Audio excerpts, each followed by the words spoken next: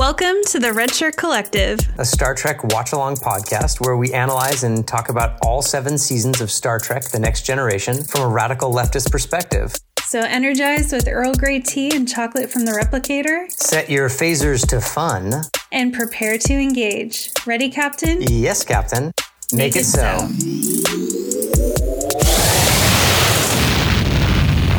Welcome aboard. Hey, Nick. Hey, Mike. Are you ready to be a fan today? Oh, I am so ready. It's like vacation for us. We get to just kick back, be fans. We don't have to do any deep analysis. I love it. Spring break. Yeah, exactly. All right. Well, which episode are we talking about today? So today we're talking about Season 1, Episode 9, Hide and Q, the one in which Riker learns that with great power, ... That's a perfect title because this episode had so many little, like, quotable, kind of like folksy wisdom lines. So I know. I had to just stop because I think I wrote down like 8 quotes or something that I liked, 8 or 10 quotes. And I was like, okay, now you're just quoting the entire episode. But it was a very quotable episode. It's like when you read one of those books and you have to put the highlighter down because you realize you just have highlighted the entire book. Exactly. That's me on Kindle all the time. I'm like, okay, the whole page is highlighted. Enough. Yeah. Well, I am ready to jump into it because you know what? I had fun with this one. I did too. I feel, again, this is a nice classic TNG romp. Yeah. You know? Yeah. I don't know if it makes a lot of sense. I don't know that the writing was great, but it was a fun ride and I'm here for it. Let's have fun.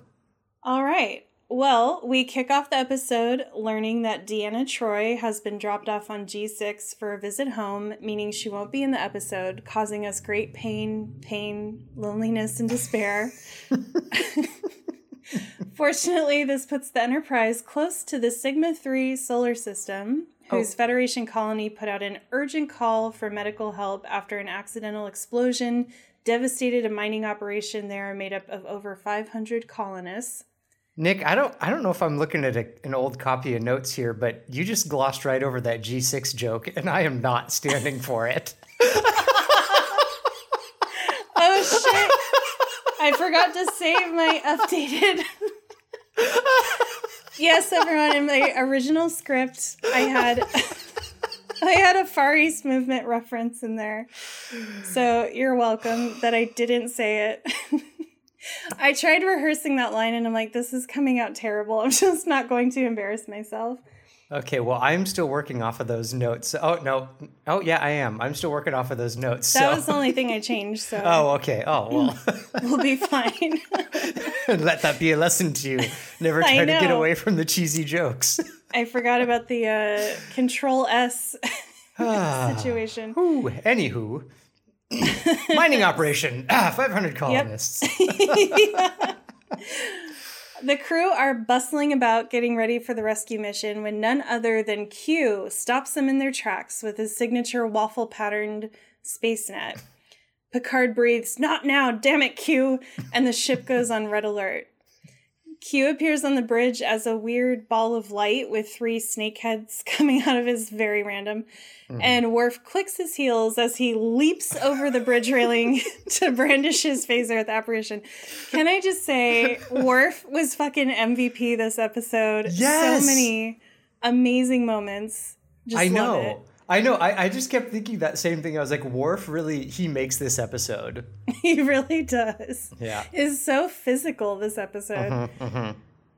Q cryptically says that the Q Collective have studied his recent contact with the humans and they're impressed. Q says they all have much to discuss and that they may be on the cusp of realizing an impossible dream. Picard says they don't have time for this as they're on a rescue mission, to which Q haughtily says they will abandon their mission as his business with them takes precedence, and then switches to a form of a Starfleet admiral. Wolf. Codename Wolf. Insomnia is a hell of a drug. Oh. Worf approaches Q in a confrontational posture, but Picard tells him to back off. Q laughs and petulantly calls him a macro head with a micro brain. Pity. You might have learned an interesting lesson. Macro head with a micro brain. I think twice in the episode he uses that insult too. It was like a little kid insult. I know, but like, someone was real proud of that one. Oh yeah, they loved it. They're like, get it? Because he has a big head. Like, yes, we get it. Picard and Q speak for a while about Q's proposal and Picard's mistrust of him, during which Q's seizing of Picard's vessel is brought up numerous times. Seize my vessel, seize my vessel. It kind of sounds sexual when you put it that way. So much of Star Trek does. I know. Oh, who knew? We were just talking about vessel seizing. And Well, I do ship Q and Picard, and I'm mad that it's not canon, so... I know, anyway, I know. They're the hottest couple, in my opinion. They are. I love an enemies to lovers story. Irritated with Picard's lack of enthusiasm, Q turns to Riker to get his take on the situation, to which Riker responds that they don't have time for these games, which of course causes Q to light up with glee and respond, "Games? Did someone say games?" Y'all should really know better by now. Q probably beams everyone on the bridge off to a strange world, leaving only Picard behind. And leaving me watching going, what if he has to pee? Dude, no. Literally, my first That was note my first thought. Is, what if he has to go pee-pee or poo-poo? Oh, you too? Yes. You'll see it. It's literally my first note. I was like, wait. I know. I was like, oh no, but none of the doors are working. Can you imagine how embarrassing that would be for him, thinking he's like stuck there forever and he's like shit in the corner and he's just gone feral, and they come back just a few hours later and they're like, "Sir." And he's like, I thought you guys were going to be gone for longer. It's kind of like that old SNL skit with the teleprompter. Did you ever see that one? I don't know. Tell me more. It's the one, they're in a newsroom and the teleprompter goes out and it becomes like Lord of the Flies, and then the teleprompter just comes back on and everyone's like, oh. I don't remember that. I'm gonna look that one up as soon as we're done though. It was very funny at the time, but I've learned the hard way that a lot of SNL skits don't hold up, and they're always better in my memory than they are when I rewatch them. Yeah, they're all very topical kind of too, aren't they? Yeah. Yeah. Usually with a friend who I've just told how funny this skit is to, and then I'm like so embarrassed. Like, oh, never mind. Oops. We see the crew is on a world with a green sky and 2 moons as they try to figure out where they are and what the hell is going on. Q appears in a French military marshal uniform from the late 1800s era, saying that humanity reveals itself best in how they play games rather than what games they play. He and Riker sit down to some lemonade as they discuss the terms of the game. And what follows is literally the most iconic moment in all of Star Trek, past, present, and future, when Q gives everyone their favorite drink and Worf pours his out with disgust and smashes the glass on the ground because Klingons don't drink with their enemies. Icon. I loved that moment. I was just like, ooh, you go, so Worf. Good. He's just absolutely dead-faced, staring him right in the eyes as he pours it out. So good. It's like a Housewives moment. Q tells Riker that the Q continuum is interested in humans because change is integral to their existence, but change into what? That's the question. They set the stakes of the game. If the crew wins, they get the greatest possible future they can imagine. And if they lose, well, they never actually say what happens if they lose. The goal of the game is for any of them to stay alive. Q says the game will be completely unfair and puts Tasha Yar in a penalty box, aka the bridge, when she protests this. He says that if anyone else gets a penalty, Tasha will be pushed out of the penalty box and cease to exist. We join Picard back on a non-functioning bridge where he can't use any of the doors, comms, or computers, so he can't pee-pee or poo-poo. Tasha suddenly appears behind him and explains the penalty box situation. She starts crying at the loss of control over her life, and when Picard kindly comforts her, saying when one is in the penalty box, tears are permitted, she makes a very cringy, uncomfortable pass at him, saying, if he wasn't the captain. And I died inside a little bit. I know that whoever wrote that scene for her, I was just like, oh, ouch, awkward dialogue, awkward crying so scene. Awkward. And just this idea too, it was so patronizing that like if a man, especially an older man, comes over to us and like pats us on the head, then we're like, Daddy, you know what I mean? Like, we're like, oh, I want to fuck you now because you're nice to me for 3 seconds. Yeah, I know, that was so bad. But that's really how men think. Like, I've had so many guys be like, just say something nice to me or whatever. And then it's like, oh, we're going to like hook up now, right? And I'm like, what? Because you were nice to me for like a half a second? God, Yeah, it's like, get out of here. I was working under the assumption that human kindness was the lowest possible bar, not the highest possible bar of human interaction. Oh, you fool. Anyway, so yeah, that happened. Yep. Q appears and of course gives Picard shit about consorting with lower ranked females, especially ones in penalty boxes, Kinky. which was very funny to me. He then says penalty over, but Tasha stays on the bridge, so I'm a little confused by this part. Anyway, Q goes on to say that Jean-Luc Picard is too bound by customs and traditions to be useful to the Continuum for their purposes. He reveals that the game's true intention is to test Riker to see if he's worthy of the greatest gift the Q can offer. Picard is tickled at this, stating that Riker will beat Q just as Picard did, and Q takes this as an invitation to make a wager on the outcome of the game. Picard's command against the Q keeping out of humanity's path forever, which we all know is not going to happen. Is never going to happen. We're in season 1, and this is the most interesting character they've introduced. It's like, come on. This is true. Back down on the planet, Worf is on the third ridge, scouting the alien soldiers that are on the planet with them. Back on the Enterprise, Picard and Q have a conversation via Shakespeare quotes, on the importance of which is to demonstrate that Picard very passionately and deeply believes in the goodness and potential of the human race, like a fucking clown. This pisses Q off, and he throws the biggest book I've ever seen at Picard, literally throws the book at him, and blasts himself back down to the planet. On the planet, Riker, Data, and Geordi are talking about the alien soldiers and how they have old-timey Earth weapons that would be no match for their phasers. So they're wondering what the twist is, as Q would obviously never leave them with such an advantage. Riker tests his phaser to see if it still works, and it does, blowing up a nearby boulder. Worf comically pops up out of nowhere screaming, "Drop your weapons!"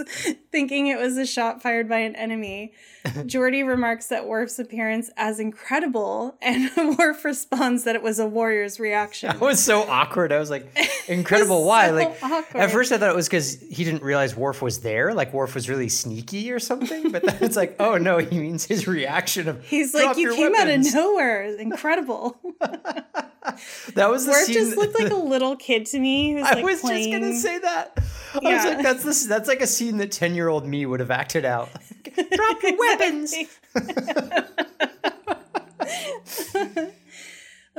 Riker asks Worf for his report, and Worf calls the soldiers vicious animal things. Harsh. As he says this, some of the alien soldiers appear creeping towards them from the third ridge.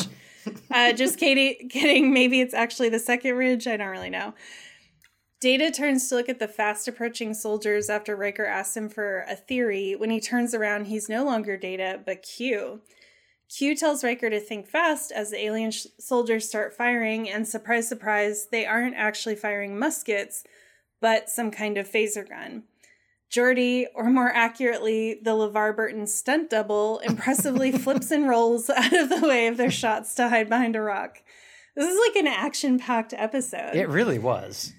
Riker takes out 2 soldiers with his phaser, but more soldiers are approaching. Q suggests that Riker teleports the crew back to the bridge with a wave of his hand, as Q has given him the same powers that he himself possesses, that it is the only way to save them.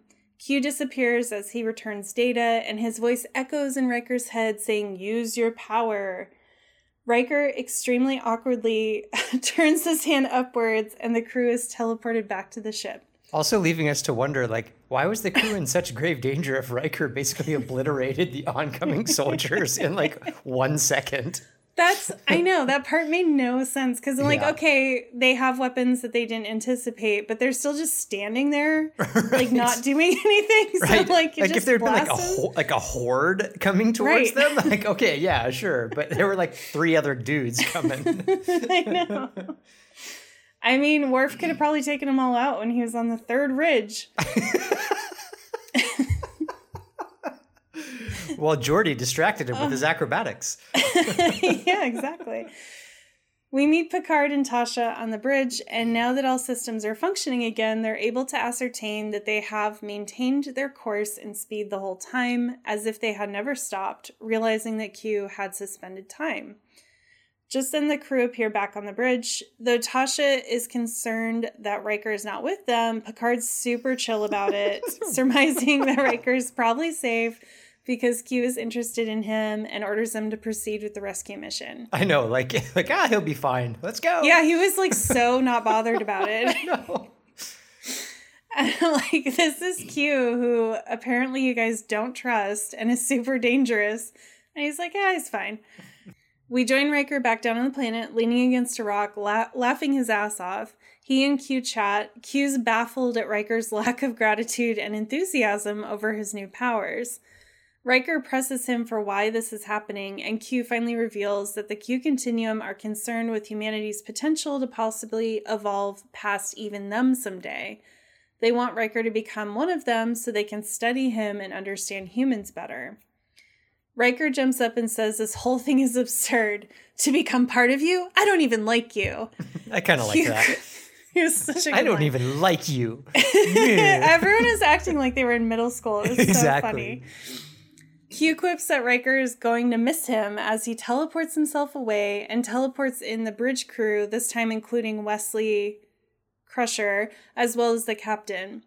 The crew are unarmed, missing their phasers, and the alien soldiers are closing in quickly, stabbing Worf and Wesley before Riker gives in and uses his Q powers to block the soldiers and take the crew back to the ship, healing everyone's wounds. Picard realizes with horror that Q has given Riker Q powers, which I felt like that was very clear. So when he was like shocked, I was like, wait, what did you think he was talking about this whole time? Right. Yeah. Like, shouldn't that be like the most logical outcome of this? Maybe you shouldn't have been so chill about it, Picard. Maybe because Q's involved, it's not good. Whoa, what? I know, shocking. Riker and Picard chat in the captain's lounge about this, and Picard makes Riker swear that he will never use these powers again if he chooses to stay human, as it would be too dangerous. Of course, we then immediately go down to the planet where a very small, cute child is conveniently very dead, and Riker looks on at her with anguish as he refuses to use his powers to revive her because of his promise he made literally 3 seconds ago. And let's just stop to note the jelly sandals that the dead child was wearing. It was kind of like they basically were at like the mall, you know. Yeah, and like recruiting for literally this grab part. some kid. They just grabbed some kid. Threw some makeup on. They're like, all right, kiddo, get in there. You're dead now. Yeah. Riker goes up to the bridge and gets in Picard's face about what just happened. In the quickest corruption of a character in the history of all forms of media, Riker is already acting arrogant and slightly evil, demanding a meeting with the bridge crew and dramatically turning on his heel to walk out on Picard mid-sentence. I know. I was like, oh, wow, that power corrupted awfully quickly. That quick little turn, too, was just so weird. The next scene shows said meeting being called on the bridge and Riker calling Picard by his first name, LOL. Riker addresses the crew saying he's not a monster now that he has these powers and that he's the same William T. Riker they've always known. Picard retorts that Riker has already changed, noting that they're suddenly apparently on a first name basis. To which Riker looked like shocked And I'm like, wait, you're not doing this on purpose? Right. I don't know. It was like he wasn't aware of the change in his own character so abruptly. I know. There was a part of me that was like, how much of this is just like the 43-minute time format of this episode where they like, you know, want to unpack this more, and how much of it was just like kind of the clunkiness of the way they put the scenes together. Yeah, well, and as always, they blame the writing too, because it's like 43 minutes is a short time to have an arc like this, but I think it can be done. Sure. But they were like, they didn't know where to allocate the time to make it work. So I think as with every episode, they got to a point where they're like, oh shit, we have to have him turn evil. Just throw a dead kid in there. It'll be fine. And it's so true. And the thing is, like, even how it was directed, though, could have been different. Because, like, they could have at least put, like, one transition scene in there of Riker, like, you know, kind of. But it's like whoever was directing him was like, okay, now you're corrupted by this power. So call Picard by his first name and act like an asshole. Yeah. And then we know it's evil Riker. Yeah. It's like gray Riker. Like, is he going to go dark? Is he going to come back to the light? Riker and the rest of the crew argue back and forth about the intentions of the Q in giving him these powers and how they view humans. Q appears very dramatically. And do you know what kind of monk? I was like, I think this is like a monk outfit, but I couldn't think of like the era or like how to describe it. I have no idea. And they didn't really even go to any lengths to like unpack what kind of monk outfit. It was just like generic monk, but like without the shaved head haircut thing. Like it was all just very like, who came up with this? I think Picard's reaction to that was the best, where he's like, you and your fucking costumes. Paraphrasing, of course. Paraphrased, yeah.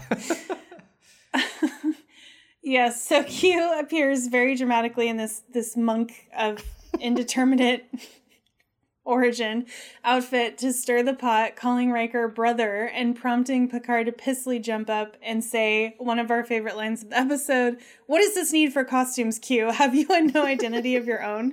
Savage. It was a great line. It was wonderful. John Delancey as Q absolutely chews the fuck out of the scenery, so to speak, while accusing Picard of jealousy and instructing Riker to give his beloved crew members each a gift. Picard smirks and agrees that Riker should do this if he wants to. Riker first bestows upon Wesley 10 years of age, turning Wesley into a giant man with giant hands. Those were some huge fucking hands. Those are some meaty paws. I was know. like, what the heck was going on? And especially knowing like what Will Wheaton looks like now, it's like the fucking opposite. I know. He's just like this slight little person, you know? Yeah, they did a bad job projecting that into the future. Yes.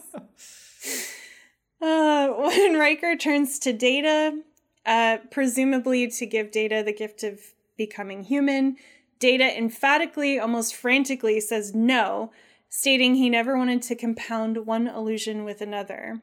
Good line. There were a lot of good lines in this episode. Riker then gives Geordi the gift of natural sight. Geordi looks out of the viewer and around at the crew, grossly commenting on Tasha's beauty before rejecting. It just was so awkward. Why was everyone being so fucking awkward and thirsty in this episode? Did like Tasha and Geordi have a thing that we just don't know about? You know? Yeah, it was either referencing something we've never seen, or it was just another comment on like her universal attractiveness. You know, like it actually creeped me out because like it made me feel that like men had been talking to Geordi about how hot Tasha was. Oh, and so he had built up this idea in his mind of what she looked like, you know? Yeah, yeah. And then was like, oh, you're even more beautiful than I thought. Yeah. Ugh. That was kind of gross. So after commenting on Tasha's, you know, a universal, undeniable beauty, he rejects this gift, asking to be changed back. Riker gives Worf a female Klingon, which, dude, there's so many issues with this. But there was so much later. Wrong with that scene. Yeah. Actually, you know what? Let's make it simple. There was nothing right with that scene. Yep, that's it. Yeah, that's it. That's a better way to say it. Worf engages in what I guess is supposed to be a Klingon mating ritual stuff before he also rejects his gift, stating that the woman is from a world now alien to him and he has no place in his life for this seemingly meaning sex. I from know how the dialogue was going. I know. I wrote that down a minute. So he doesn't get to have a sexuality? Like, Yeah. yeah. It was very weird. Yeah. Strange. But more on that in a moment. Wesley comes up to Riker and also asks to be turned back, saying it's too soon for this, and his mommy Bev looks pleased as punch. Riker asks Picard how he knew, meaning like, how did he know that everyone would reject the gifts? Saying he feels like an idiot, and Picard says he should, which I thought was funny. This exchange insinuates that Riker has officially chosen to reject the Q powers and the offer. Picard tells Q to go kick rocks and rightly guesses that the Continuum heard his promise to leave humanity alone if he lost the bet, and Q disappears screaming in a flash of light. In a way that seemed way too conclusive as like the end of Q. I was like, dude, it's how many decades later and like he's in Picard, like he's still around. I know. Anyway, maybe, I don't know if they thought that like he actually would, like, I don't know if the plan at this point was that he actually would not continue to appear in the show, and maybe they realized he was a fan favorite. But I feel like probably not. Like, they probably knew he'd be back. Yeah. The episode ends with a corny exchange between Data and Picard, with Data asking how the Q can handle space and time manipulation so well, but them so badly. And Picard says perhaps space and time are simpler than the human equation. And the crew heads off to their next adventure. Yes, because humans are so special. And that human equation line, I feel like they've used that before, like in an episode already this season.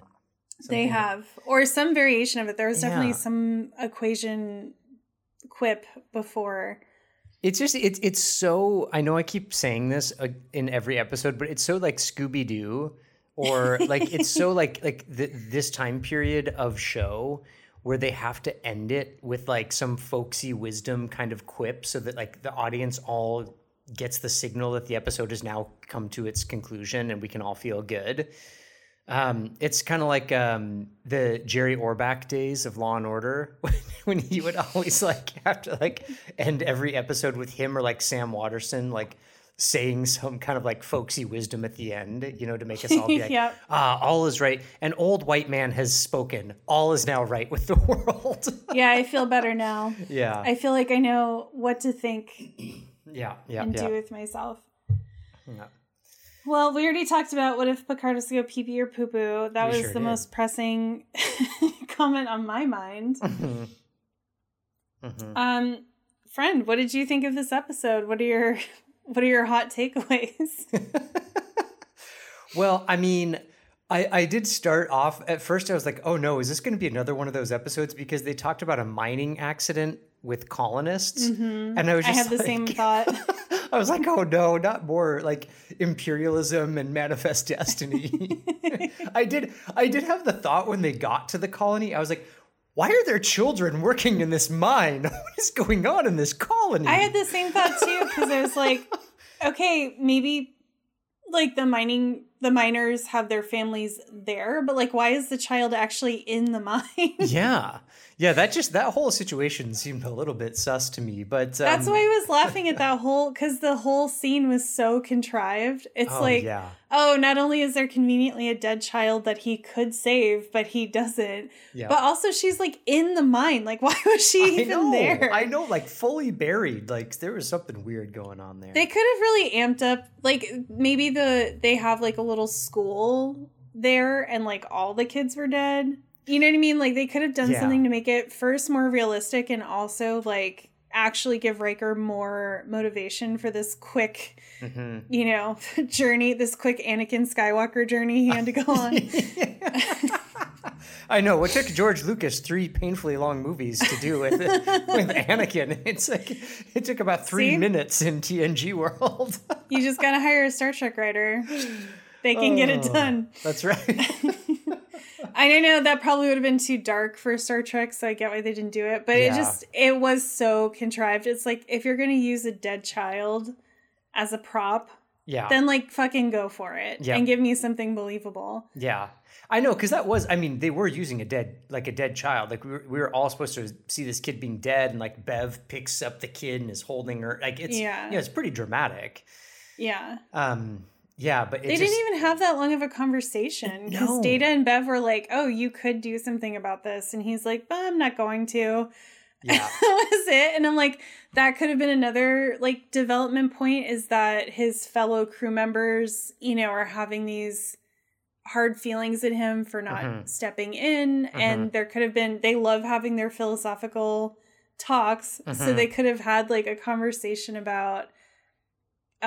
Like him, because Riker mentions it towards the end that he saved the crew, so like why shouldn't he save this child? And I'm like, that's actually a pretty good point, know? Yeah. And I think more in a meta level, it's like, yeah, they will always do anything to save the crew, including breaking the Prime Directive and stuff. So it's like, it is kind of an interesting conversation to have, like in a meta sense of like, why is it that saving the crew is always permissible? Yeah. But then there's these hard lines around like helping other people.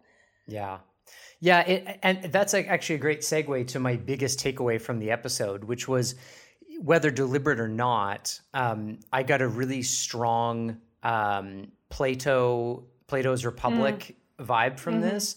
And it made me think of I'm going to say it wrong, I'll butcher it, but like the Ring of Gyges, where Glaucon is talking about, like, if you basically have an unjust man and a just man, and you give them both this ring, which allows them to become invisible at will, that essentially that would be a test to see if men are fundamentally just or unjust when they have power.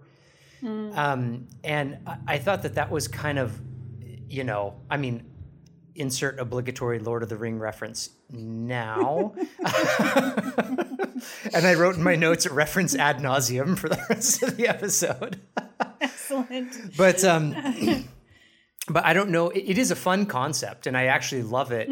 I've even used it in a classroom setting before, in a dialogue, to talk about like sort of a twist around on that, where if we had that ring in the room and we set it in the room and anybody could pick it up, would you pick up the ring?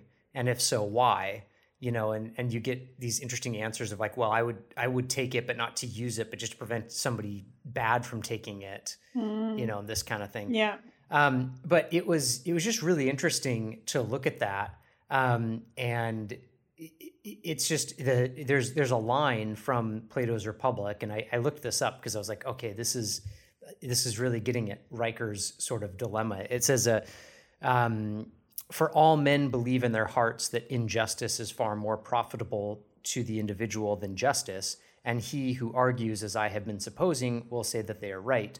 If you could imagine anyone obtaining this power of becoming invisible and never doing any wrong or touching what was another's, he would be thought by the lookers on to be a most wretched idiot, although they would praise him to one another's faces and keep up appearances with one another from a fear that they too might suffer injustice. And the episode takes a totally different approach than that, kind of, again, this idea, like you said before, of like, oh, humanity is so exceptional and perfect and wonderful. But there's a little part of me that loves that aspect of Star Trek, this idea that like, oh, there's hope, and the better parts of our nature as human beings, that those parts will come out and win out over the bad parts of our nature. And I think Gene Roddenberry was kind of one of those science fiction creators who... Hippies. Yeah, hippies. Yeah, because he could... I think he felt like he was envisioning, gay space communism.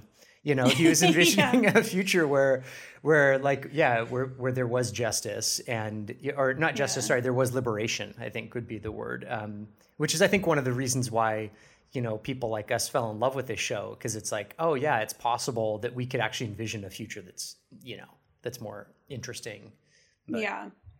Yeah. And to see, I think, a mainstream show, because I mean, the show is wildly popular, even though it's considered part of nerd culture. It was like very widely watched. And yeah, to see a mainstream show, stick up for things like, even though I hate the neo-colonial aspects of it, it also is a show that basically says that, yeah, everyone should have food and shelter and that money shouldn't exist. And that's pretty, like, not something you saw a lot, especially in the fucking 80s, you know? Yeah. And even today, there's still not a lot of shows that are, like, that widely popular that are also I wouldn't say the show's exactly anti-capitalist, but at least makes a lot of like socialist arguments for how the future should look. Yep. And I do think that it is heartening that in science fiction and in this genre that a lot of people do think that the future would just naturally be more socialist. Because now we're in the scary age of the tech. What's the word I'm looking for? Like technocratic, you know, rule where it seems now that when people dream of the future, they're dreaming of like Elon Musk's future. Right. Exactly. You know, exactly. So it is really nice to see a show that, even though it also falls into these tech bro kind of, you know, dangers, but it still thinks like, oh yeah, like we wouldn't have wealth and we would have redistributed resources and like people would be taken care of. Yeah, I thought that the only bummer to that conversation, because I agree that was one of the real like upswings even of this episode, was like, oh, it's really cool that they're engaging with this in such a popular show. The only downside to me was that the real philosophical conversation about human growth and human possibility was between two middle-aged white men, where it's like, it's Riker and Q, and with a little bit added in by Picard, but like, you know, Worf gets belittled and Tasha gets belittled, you know, so like the one character representing, you know, a non-white human male, and the character who's representing females, like these characters get sort of kind of belittled and sidelined, and like the real heavy lifting intellectually happens between Picard, Q, and Riker. And I was like, that's such a bummer, because I like Riker and I actually like the way they wrote this episode for him. I think it was kind of some cool character development. I think that's actually what we see from Riker in this episode is what we see in him throughout the series, is that he is somebody who's a little bit vain and corruptible, but ultimately has a good heart, you know? And I feel like they unpack that a little bit. They unpack Picard's character, that he's, you know, like he's willing to let something unfold a little bit, even if he kind of knows the outcome, because he ultimately doesn't want to like interfere with people's learning experiences or people's personal growth. I think that's kind of cool. But it's just a bummer to me that it was only at the very, very end where we start to see, you know, Wesley representing young people, and, you know, Geordi representing, you know, somebody with a physical disability. And like you get these other characters, you know, Data, for example, all these other characters saying to Riker, no, we don't want this, is like the first time that anybody other than like the coded, like kind of like middle-aged white, you know, hetero male gets a say in the philosophical conversation. That was the only bummer for me.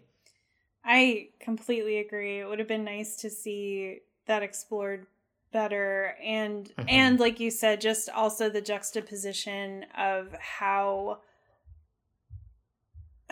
infantilized and ridiculous Worf and Tasha in specific were, and then Geordi was just kind of like missing in the episode in a way. He was there, but he wasn't included in any of the like really interesting developments.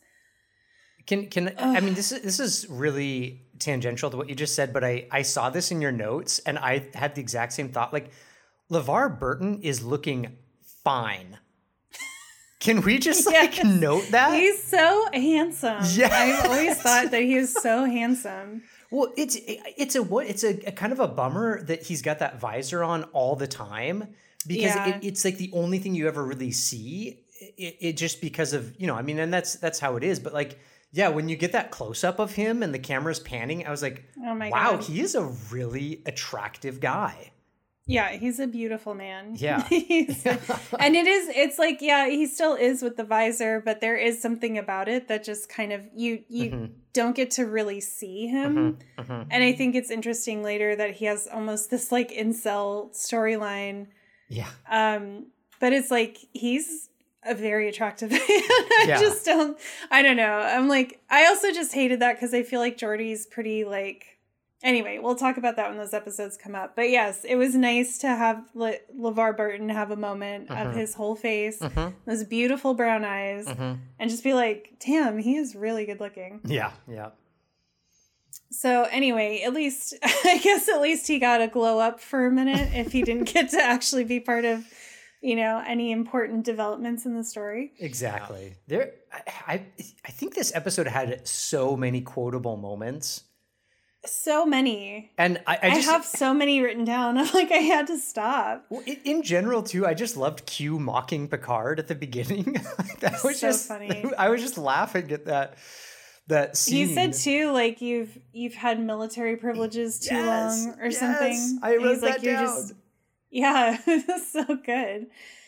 Yeah, John Delancey was just, like, absolutely into it this episode. He was like, oh my god, let me at it. Oh, he was living his best life in this episode. He was like ultimate Disney villain vibes.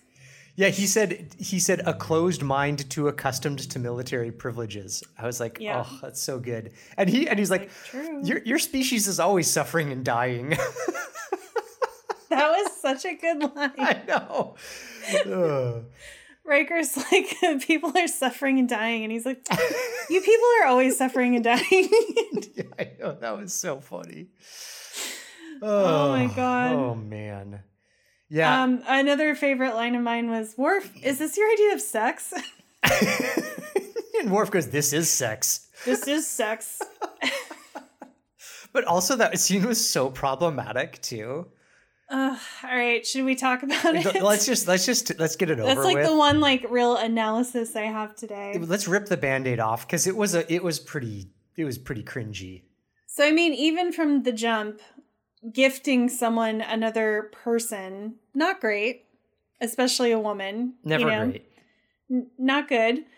And then listen, I understand it's complicated because Klingon culture is written to be a certain way. And I feel like they do a better job with it later to kind of like, because you know what I'm saying? Like it's this like warrior culture, and you could say maybe it's some kind of exploration of toxic masculinity. So I get what they were trying to do of like, it's just a different culture and this is how they interact. But showing a black man, because Klingons always seem to be coded black, whether the actors are or not. Showing a black man like hitting a black woman, and showing them both being like animalistic and violent and very primal. It's just not good. It's not a good look. It's very racially coded. It's very offensive. And then compounded with what Worf was saying, where it seemed that he was rejecting his people and culture, given that we also know from the previous episode, Justice, that Worf can't fuck Earth girls because they're too fragile. And then him saying, like, she's from a world that's alien to me. And when he said this is sex, he said, but this has no place in my life anymore, or something like that. So I'm like, okay, are they just officially making it canon that Worf is like celibate and just has no romantic or sexual connections at all and doesn't plan to? And also it sounds like he's rejecting his entire culture and heritage, which we know from later, like that is the opposite of what Worf ends up being, thankfully. But it was just a very bizarre moment where it's like, it just felt like they were trying to put Worf in some kind of box, like, oh, he's Klingon, but we're not actually going to engage with his Klingonness. And also we're making Klingons look, barbaric, basically. Yeah. Yeah, I actually like I was revolted at the part where he hits the female Klingon. Yeah. Just because of what that visually looks like taken out of the context of the whole show, it's just not a good look. But also within the context of the show, as you've pointed out, I even felt like this isn't right. There's so much nuance about Worf's relationship with Klingons, like with his own culture. And I have to believe that the creators knew that at this point, like that they had unpacked this backstory of Worf a bit to even position him where they have on the Enterprise. And so it just, to do that felt like it's not even true to the show, but whether it was true to the show or not, it was just insensitive at very best. It was insensitive, like I get it. Yeah. Klingons are different, but let's not deny what we're showing here, like let's not pretend anyway. Yeah. It seemed to weirdly it weirdly served to double down on like fetishizing black men while also putting Worf in this category that Geordi's been put in, where it seems like they're not allowed to have any kind of sexuality. Or like we're supposed to be prepared for them to not have these kind of connections in their lives. Yeah, I think you point out something really interesting that the show doesn't do a good job of, and it's around sexuality, of like who's allowed to have a sexuality and who isn't, Yeah. Because I think like Picard not being a particularly sexual dude, I think is interesting, because it's like I do too. Like I wish they would leave him that way. Yeah. Yeah, like because there's some episodes where they wedge in romantic connections for him or sexual connections, and it's always like, why? awkward to me. Yeah. It always feels very uncomfortable. And I like the idea that Riker, is this kind of like, that he is this kind of like carnal sort of dude, but also like he's the only one who's allowed to have a sexuality, because he's a white hetero man, and so I feel like that's sort of gross in that way. And he's got a lot of authority, but he's not like the ultimate authority like Picard, where you can kind of understand why they have Picard hold back, because he's the captain. But yeah, Riker's like in this sweet spot where he is a high-ranking person, but like he's not the boss. So he gets to just wander around the ship and like fucking hit on every new woman he ever sees. Yeah, but like Geordi doesn't really get a sexuality so much. Worf just in this episode is denied any sexuality.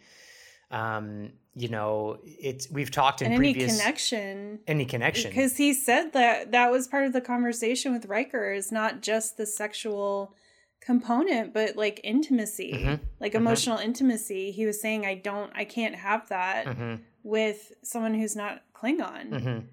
Yeah, and actually, I just am now having this thought because you made a quip in the recap about, that this was like written like by a 10-year-old boy, some of these scenes.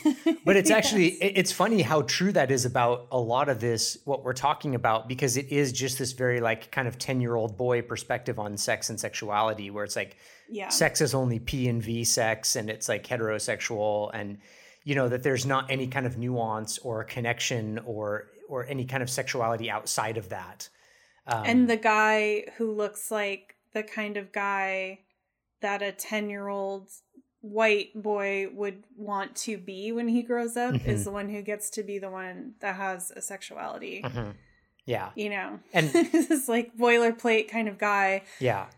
And we've talked about the problems with how they've unpacked sexuality with Tasha and with Data. And, and so it's just kind of, that scene for me was just like, it's so much of what they get wrong when they were doing so many other things right too. Like this generally was a really fun episode. It was just, like you said, classic TNG kind of awkward set pieces, but like, like an interesting storyline and convoluted writing, and, but it's like fun and you have a good time, and they like kind of make half of a point and you're like, great, I love it. Yeah. And I kind of, it's the thing I love and hate at the same time, but it's like, like Shakespeare, I roll my eyes at the Shakespeare references.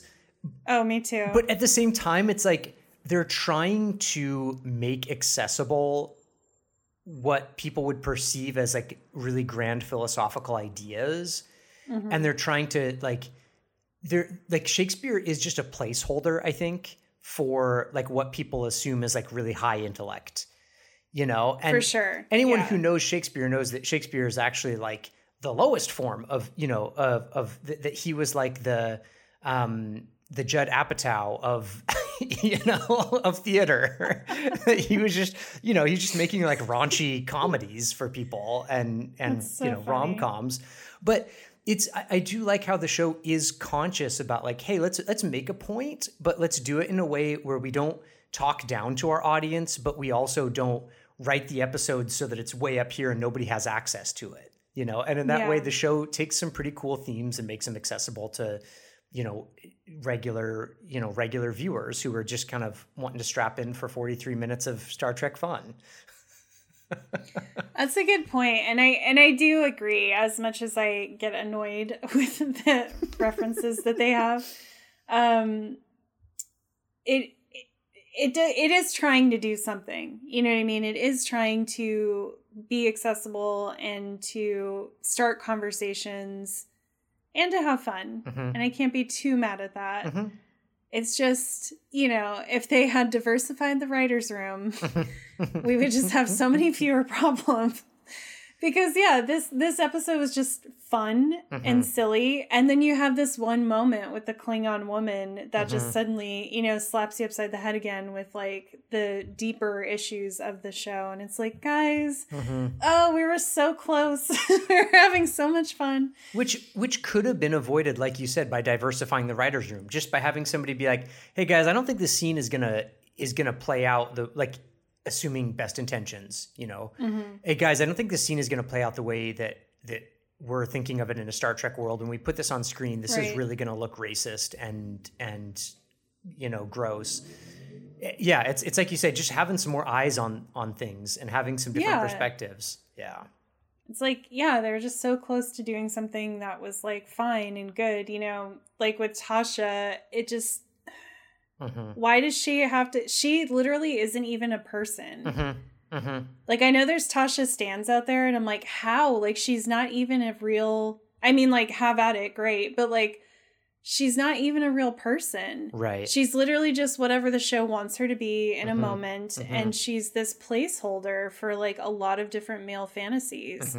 Like we saw the one today where it's like the nice guy TM fantasy of like, oh, if I help. Or am kind to this person, then she's going to want to fuck me. Or the authority fantasy where it's like, oh, if I'm a nice boss, then these women are going to feel like they want, to be with me. And it's like, what the fuck? And also I love how she didn't get a gift, because it's like, what gift could they give her? Like having not been raped? Like that's all we know about her, honestly. Yep. So it's like, this shows how like no development she has. And I think it's interesting that none of the female characters had gifts. Like Deanna's not even there. She's not in the episode. This whole episode. And I feel like this episode, I mean, maybe the actress was unavailable or whatever, but but Bev doesn't get a gift either. No, she just tries to get Wesley out of the room before he gets a gift, and then she's like really happy when he rejects his, but she doesn't have. So it just kind of shows you how weak the writing is around certain characters, that like there's not even anything. Like, what would you give Bev? What would you give Tasha? What would you give Deanna even? I can't think of a single thing. Can you? No, it's weird, because the only thought I have is like so patriarchal, like with Bev, but we don't even really know this in this episode, but like that her husband somehow had an untimely death. Yeah, so like give her husband back. Maybe. Right, which is so kind of... Which is like, that could have been interesting though, because that could have been the moment, that would have been a powerful moment for Riker to be like, oh, I've gone too far. Like when Bev and Wesley both reject the zombie husband. Yeah. That could have been their moment for Riker to be like, oh, okay, I see it now. Like, if I can just bring people back from the dead, like, this is too much, and like no human should have this kind of power. I mean, and that's that theme has been seen before, the problems with like, with the Lazarus power, Pet Cemetery. What's that? Pet Cemetery. Oh, yeah. I hate horror. That philosophical tome. You're right. That's a great point. What I did love about the gift scene was how it did fly in the face of like I felt like that was something they did really well in the way that they did it. So knowing that it was generally badly done, right? But when they, like when they're basically like, oh, I'm gonna give you your sight back, as if it's like every person who's blind, as if it's their greatest wish to have their sight, you know what I mean? Mm-hmm. Or like for Data, oh, I'm going to make you human, as if it's everybody who has a particular, maybe a neurodivergence or something that they're, it's like this assumption that everyone's wish is to not have something in their life. Yeah. Mm-hmm. Or to like make things easier.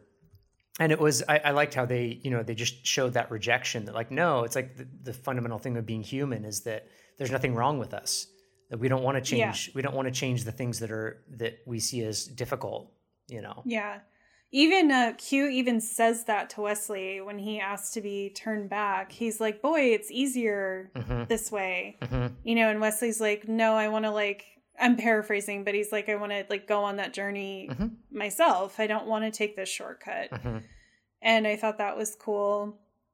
And something the show does really well, I think, we can kind of see how we feel as we go along, but I think the disability representation is absolutely unbelievable. Honestly, unparalleled to almost any other show I can think of. And I think the scene was very well done. Like we said, it was poorly done, but it was also very well done. Right. In that, if you take Riker for what he is, which is a privileged middle-age-ish white guy, his gifts make total sense. Like you were saying. Because it's not just like with Geordi, it's the obvious thing, but it's also kind of like the white savior thing of look, I just gave you, I just fixed it. I fixed all your problems. Mm-hmm. And it was also a really well-written scene because the gifts he gave and who he gave them to made sense. This is also something the show does really well, writing-wise, I have to give it credit for, is continuity and character development. Mm-hmm.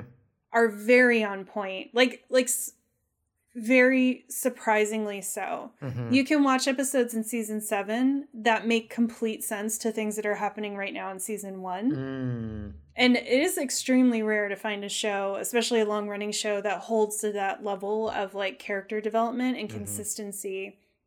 So anyway, with Riker, it was we saw him have that conversation with Worf 2 episodes ago. Mm-hmm. So his gift to Worf makes sense. Yeah. In the context of I'm this privileged white guy. Yeah. And I'm here having my white savior moment. And so I'm going to assume we just had this conversation. So I'm going to give you this gift that is inappropriate and doesn't make sense, but makes sense to our relationship to each other and the conversations we've had. Mm-hmm. And I liked with Worf, it was we saw that conversation. And then with Wesley, we didn't see that conversation, but it makes sense that Riker has talked to Wesley and has learned that he wants to be more grown up, and that he's going to give him that gift. I just thought it was pretty incredible in that we got a real vibe for his relationship to each person. And from that perspective, taking him as he is, his gifts make complete sense to how he's related to everyone, and also his perspective as this privileged person. Yeah, you're right. And it is one of the things that makes Star Trek a show that is interesting and has longevity, is that we're invested in the relationships between the characters, and we're invested in the characters themselves. And yeah, I do love that aspect of Riker in this episode as well. And it is nice too to think about in future episodes, we do get different aspects of each person's character kind of getting unpacked a little bit more. So it's stuff to look forward to in future episodes too.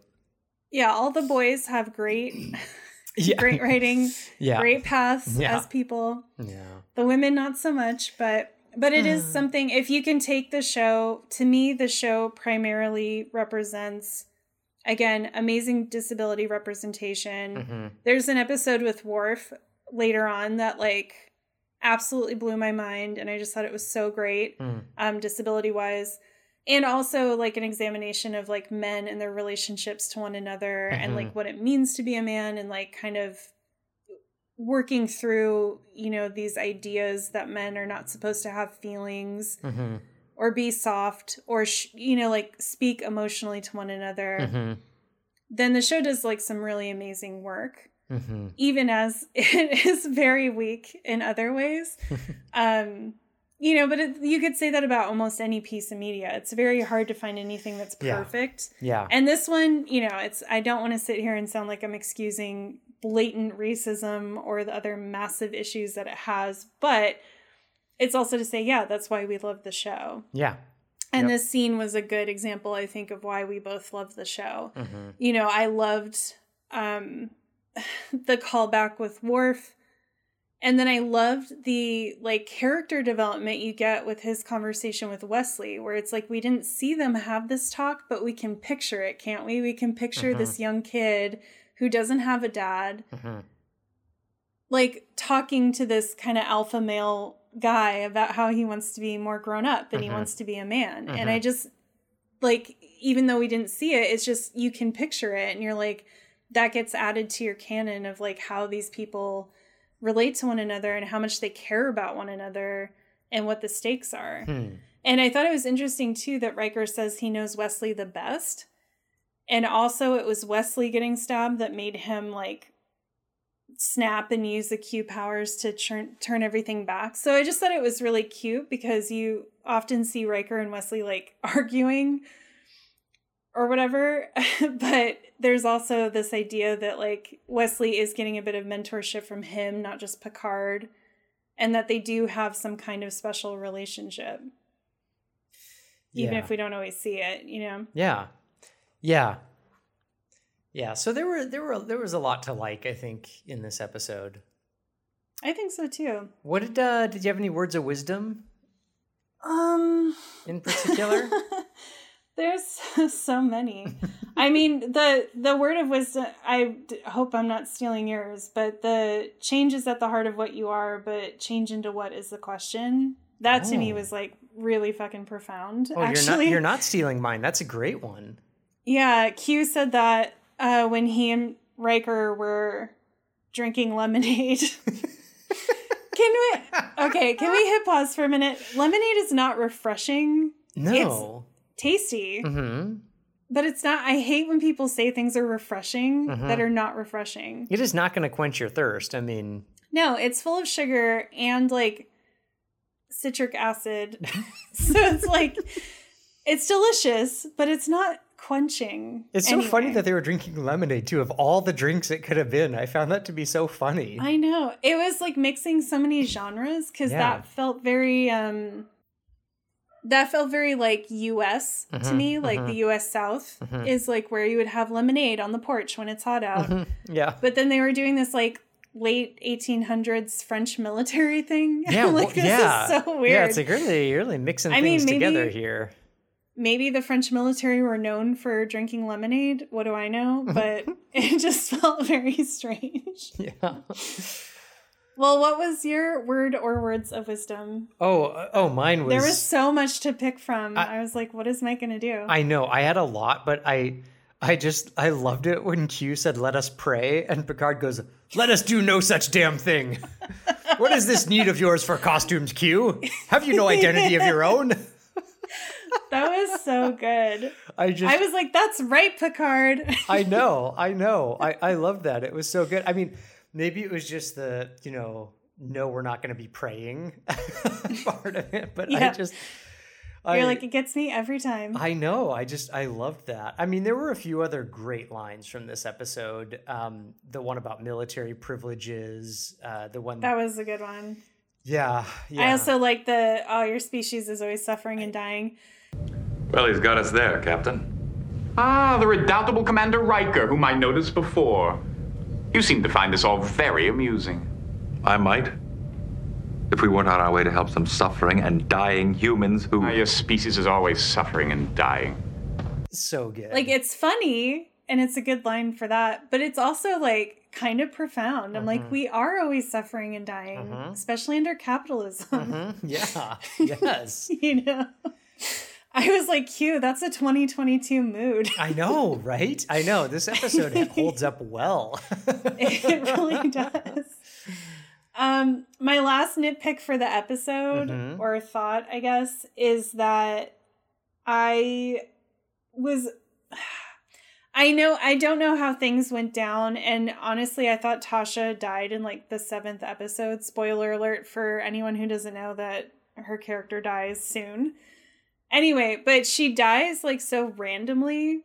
And I was like, oh my God, this episode would have been perfect for her to die in. Oh, because, from the penalty box? Yes, Yeah. because then one of them would have had to carry the weight and guilt of her death. It would have been just so much more meaningful than the way she dies later. Because she dies later by like some convoluted, almost like an accident, basically. Yeah, I think, wasn't that just because they had to write her out of it? Yeah. And like in this episode, So, they probably didn't know that was going to happen, right? Exactly. So I was like, yeah, it's not their fault. They didn't know. But I was like, oh my God, this would have been the perfect time. I actually had the thought in this episode, I was like, oh, is this the one where Tasha dies? Just because when he sends her away like that, I was like, oh, this must be the one where she dies. And I was like, oh, no.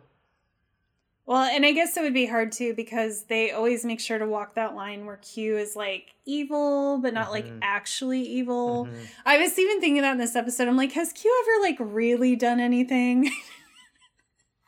Which is a ridiculous thing to say because like he definitely is not good, you know? Right.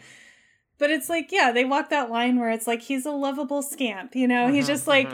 He does these things that seem really dangerous, but then he's always kind of like, I was never going to let anything happen. Don't worry about it. So, yeah. So I think him like actually killing Tasha would have probably been too much.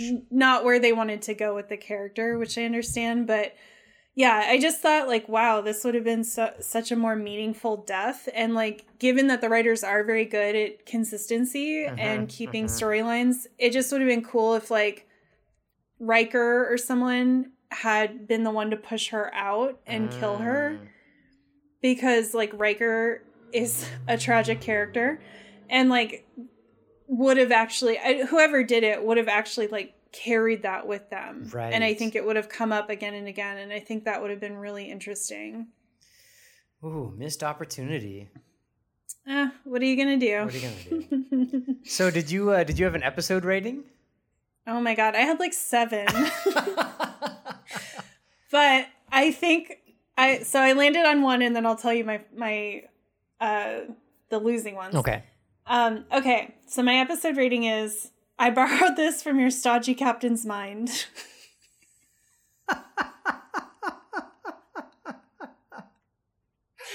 That's what Q says to Riker when they first get down on the planet. And Riker's like, what is this French military stuff? He said, I borrowed this from your stodgy captain's mind. And I was like, this episode is from a stodgy captain's mind. What was your episode rating? So mine was Flim Flam. Yes. That was such a quiet, perfect moment. I know. And I had good reason for it, too, because I was like, you know, like a lot of episodes in season 1, it's apparent that the show is really trying hard to find its footing in this episode. It has a really interesting premise. It feels like it tries a little too hard. And like they're maybe trying to do a little bit too much by like mixing in the god powers and the gifts, and to the point where, like we said, they kind of have to rush the resolution of the episode at the end, realizing that they only have a 43-minute, you know, format or whatever. and I was just like, yeah, I'm with Worf on that one. Like, Flim Flam? So good. Yeah, so one of my backup ratings was, he's nothing but a flim flam man. Yeah. And just the way that Worf is like, they cut to him in the background and he's just saying it to himself. Because usually with these scenes, they'll have one of the characters like ask another character and then they like talk about it. But this one, they just let Worf, like, say it to himself and just to call out, like, I don't know. It was just such a beautiful moment of, like, not only would this person not know what this word meant, but also just that it's, like, a funny thing to say. It's, like, such a boomer thing to say. I know, it is, right? No offense to our boomers. We love y'all. Yeah, it's just funny. It's just very funny. Yeah, yeah. And then my other follow-up rating was, not now, damn it, Q. That's a great rating. But then I was like, but I always think now is the time for Q because I love Q. This episode was so funny because at the end of it, I was like, I liked that episode. Wait, did I? Yeah, I think I did. Yeah, I did. I had a similar experience where I was like, wait, did I enjoy myself? I think I did. Oh my god. And I also just, I had a note that I loved the way that Data moves stuff like it's no problem. Because you can just tell that he's picking up like foam rocks. Yeah, yeah. But the way that Brent Spiner acts it is just so perfect. Like he just has Data like pick stuff up and then like fling it aside. But it's like a giant rock. Yeah, he's super casual about it, Yeah. And I do like, this was another thing I thought was written well in terms of like character development and world building is that they had Data, like Riker tried to open the door to the mine or whatever, and he couldn't do it. And he just kind of signals for Data to do it. And Data does it with one hand. And then Bev signals for Data to help with the rocks to get them off the conveniently dead child. But you know what I'm saying? Like they weren't saying like, oh, he's an android, he's so strong. But there's this, it was very natural the way that they were kind of like Riker just signaling to Data to like open the door and Data doing it with one hand very easily. I don't know. I was like, okay, I see you. Like there's some little hints of the better writing and the good acting coming through and the character development. Yes. And the away team was like the dream team, It was like, it was fun to see that away team, kind of function together and gel together. Yeah, it was a solid episode. It was a solid episode. It's probably as good as we'll get in season 1 and probably also season 2. You got to be forgiving of the early seasons, in some ways. Yeah. If you're going to be able to stomach them, you got to be able to be forgiving in sometimes. You got to take the good with the bad in season 1. I don't know what the next episode is. Let me look it up real quick. I think it's episode 10. Sorry, Thank you. That's my terrible attempt at humor right now. Very helpful. All right, let's see. Oh. I like kind of barely remember this one. It was so funny because when this episode started, I didn't know what it was before it started, and then once it started and got into it a little bit, I was like, I totally remembered it, and I was like, oh my god, this is the episode where Worf pours out his drink. I was so excited. Anyway, the next episode, I feel like I kind of remember a little bit, but ask me what the next episode is. What is the next episode? Was that dramatic enough? Yes, the next episode, season 1, episode 10, Haven. And this one is where Counselor Deanna Troi goes to meet her would-be husband, which I kind of remember. Okay. And I think Riker gets a little bit jealous, if I recall, as their annoying polyamorous but not really relationship and constantly saying we're just friends, but then they're like more than friends. Anyway, this is where it really gets going, if I recall correctly. Exciting. All right, y'all. We will see you on the next one. Bye. Thanks for joining us today on our mission, comrade. To keep this Galaxy-class starship chugging along, we need your help. If you like the show, consider supporting us by leaving us a good review on iTunes or your preferred podcasting app. Follow us on Instagram, share us with your friends, promote us on social media, or become a financial supporter of the show on Patreon at patreon.com/redshirtcollective. Now, get off my ship.